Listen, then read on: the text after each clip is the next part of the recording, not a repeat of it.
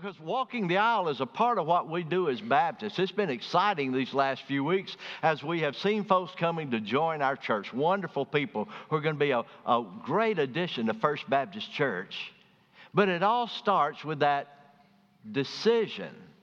Maybe as Miss Kristen was talking about a while ago, it's a decision to trust Jesus as Savior. Maybe it's a decision that God is leading you to become a member of First Baptist Church and you want to join because you love what God is doing in this place. Maybe God is dealing with you about something specific in your life spiritually, and you just need to make that dedication to Christ, or you need other people to pray for you, and you have this sense that God just wants you to come to the front and to do a rededication of your life to Jesus Christ. There are a lot of reasons to walk the aisle, but that's part of what we do together as a church. It's the way a lot of Baptist churches have folks who become a member of who we are. The end of the service comes, the invitation is given, we're singing a song together, and you're invited to walk the aisle and come become a part of what God is doing at this church. And you know, over the years, I've had a lot of people ask me, why do we do things that way? Why is it that Baptists have this big this emphasis on walking the aisle, on if you're going to make a decision for Christ and you want to be baptized, you walk the aisle. If you're going to become a part of the church, you walk the aisle. If you have a decision you need to make in your life, you walk the aisle. Why do you do it that way? Why not just let people sign a card and join the church? Why not let salvation be a private matter between a believer and the pastor? Why does it have to be so public? After all, it can be a little intimidating. It can be a little frightening. It can be challenging to step out in front of all of these people and join the church. After all, there's not a single place in the Bible where people are described as walking the aisle. Some of that is because there's not a single place in the Bible where a church building exists.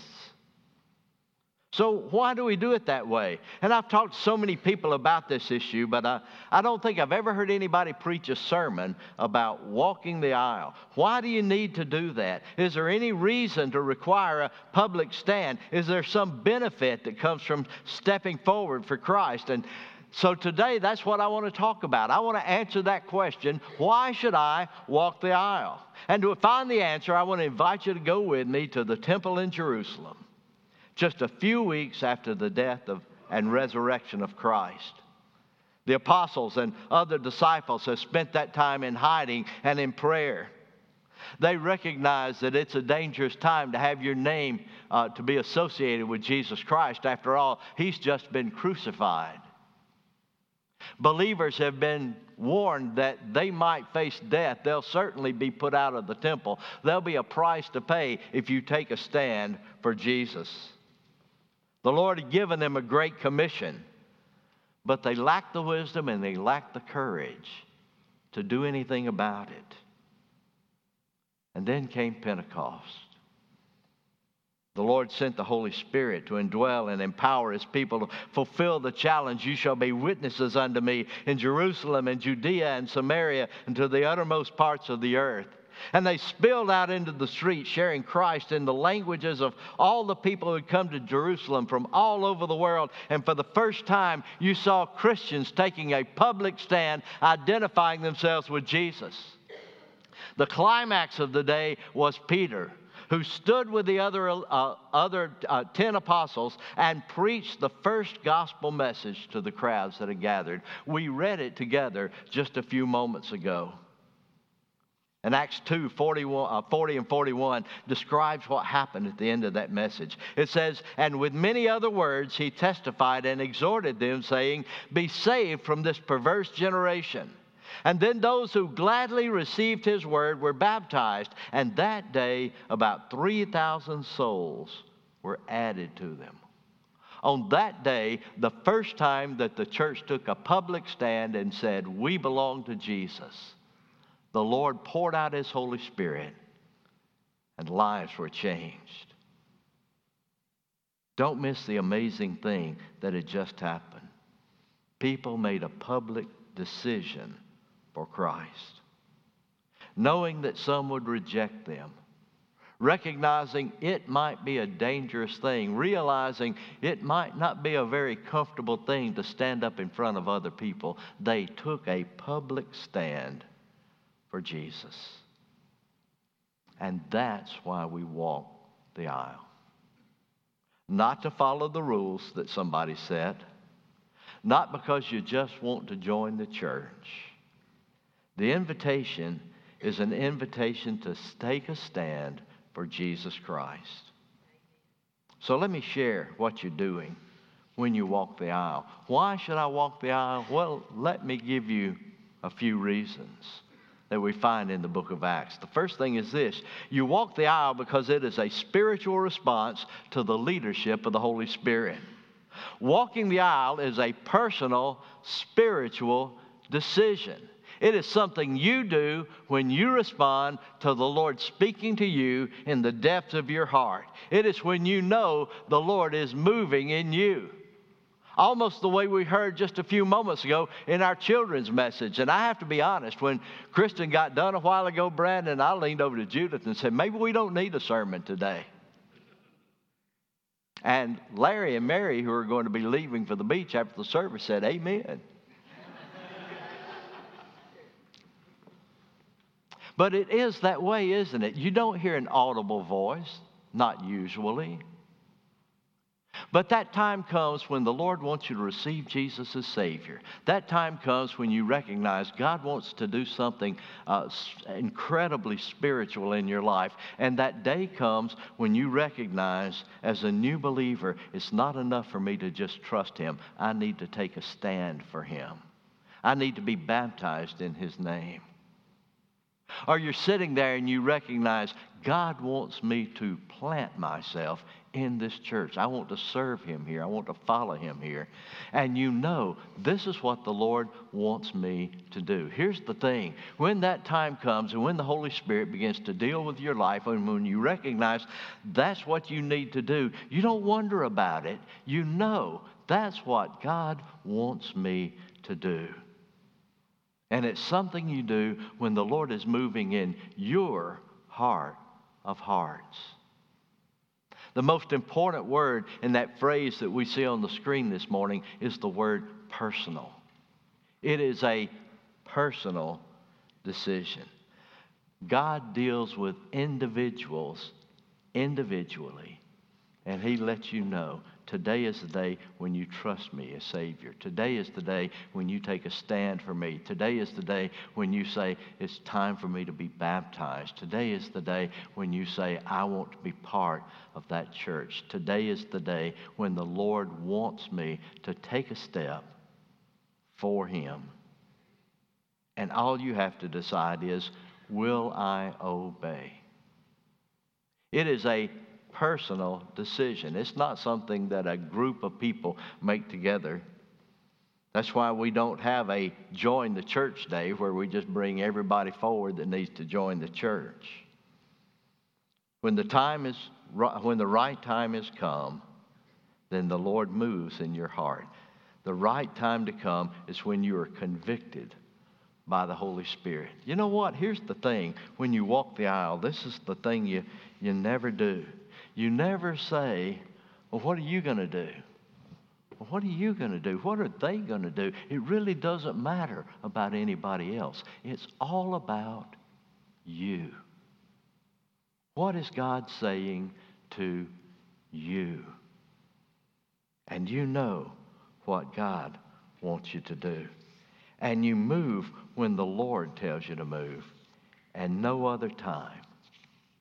There's never a time when somebody else should tell you what God wants you to do in your life. You know, when I was growing up in church, I grew up under the preaching for several years of someone I would just have to say was a master manipulator. A master manipulator. When he wanted a crowd at the altar, he knew just the buttons of guilt or fear or shame to push that would just draw people out of their seats. I tell people, I look back on those years when I was just coming through development, and I remember those messages where it was almost like, if you don't want your grandmother to die, you come to the front of the church. If you want your puppy to still be there when you get home, you come to the front of the church. You come. I will compel you to come. Those were terrible days. But they were wonderful days as well. You know why they were wonderful days? Because that's when my parents taught me, you only move when the Lord Jesus tells you to move. You don't do what pleases somebody else. You do what God is telling you to do. And that's one of the reasons that I offer an invitation the way I do. I don't do a dramatic invitation time. You know what I think the Lord is telling me to do? He's telling me, tell people what God wants them to know and get out of the way so God can do His work. Tell people what they need to know and then let the Holy Spirit take it from there. And then when someone comes, that person knows beyond the shadow of a doubt, the Lord told me to do this. It's all God.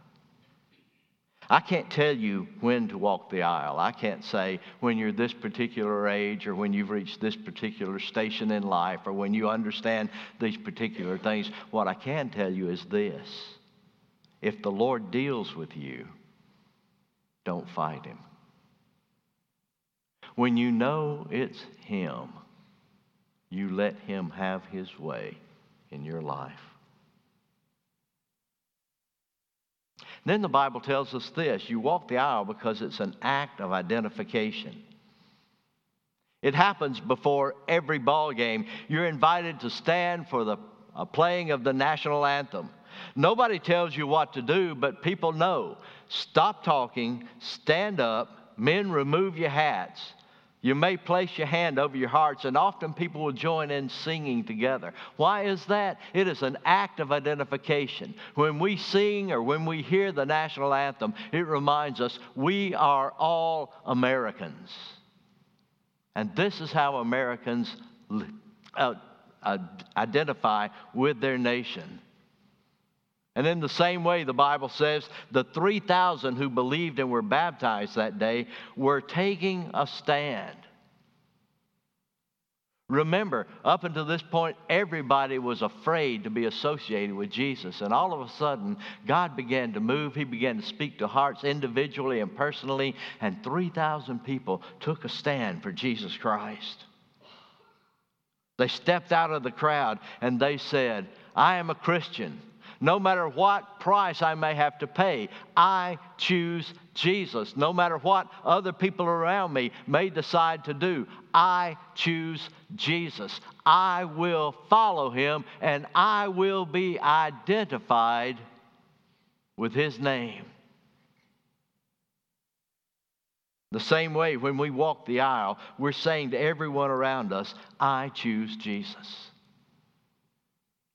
When you trust Christ as Savior, then you are saved. There's nothing about walking toward this aisle and taking a stand in front of the church that's going to do any more saving work than you've already experienced. Once you have prayed that prayer, Lord Jesus, I know I'm a sinner. I know Christ died for me, and I know He rose again that I might have everlasting life. And today I invite Him into my heart. Come into my heart. Forgive me of my sins. Grant me everlasting life. I trust You, Jesus.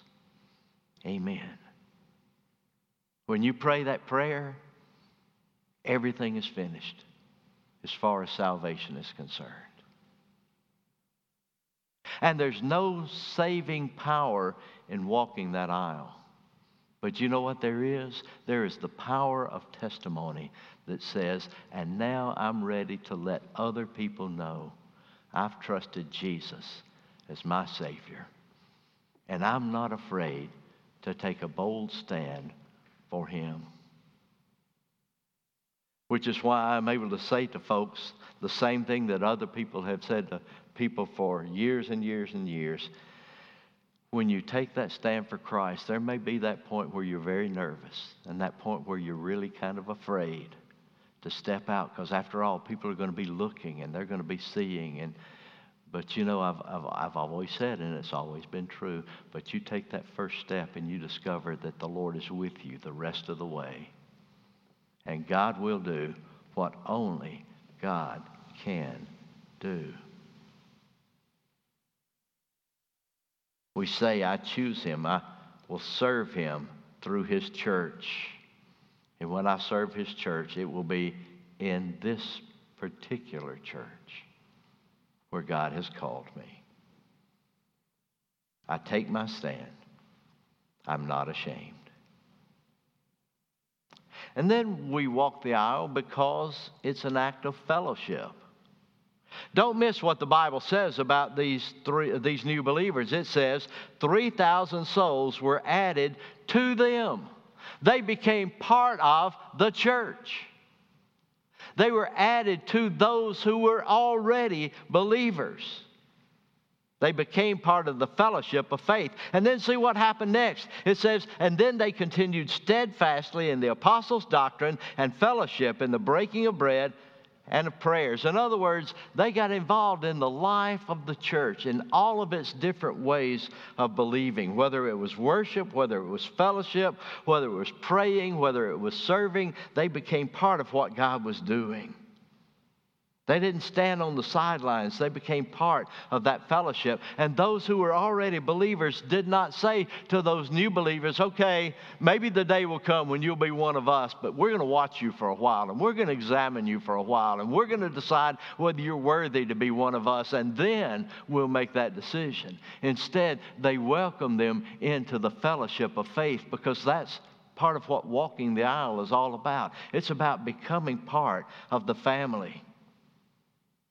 When you walk the aisle, whether it's for the first-time faith or to become a member of this church, what you're saying is this: God has led me here, and I want to be part of what you are doing. God has led me to this place, and I want to be part of it. It's an action that says, count me in. It's not so much about membership as it is about fellowship.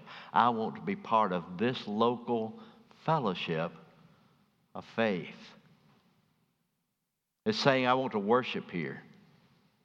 I want to serve God here. I want people to know this is my church family. One of my favorite sounds in the world is our church, after the service is over on Sunday morning, or down in the fellowship hall on Wednesday night, when you hear the sound of God's people fellowshipping together. I really don't know who made the decision that that lobby out front should be as big as it is, but what a blessing that has been.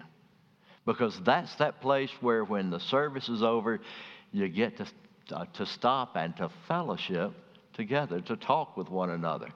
This is a great church. This is a fellowshipping church, isn't it? I love the sound of our people fellowshipping together. I have told people often about this particular church. I've said, you know, the thing is, if we got into the middle of the service and somebody rushed into this sanctuary and said, fire, fire, there's fire in the building, we would all get up and we would run to the lobby. And then we would stop and we would go, oh, so did you see the fire? No, I didn't see the fire. You ever seen a fire before? No, but I bet it's going to be a good fire. We need to hang around and watch the fire. I'm not sure we will get much further than that until the smoke found its way to us. Fellowshipping is so important.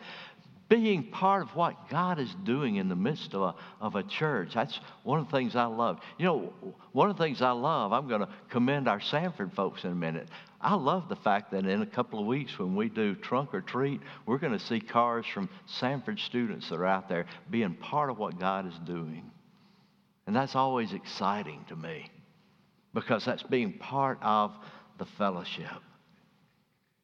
I love this church. When I gather with other pastors, I like to tell them I'm the pastor of First Baptist Birmingham, because I believe in what God is doing in and through this church family. Walking the aisle is an act of fellowship.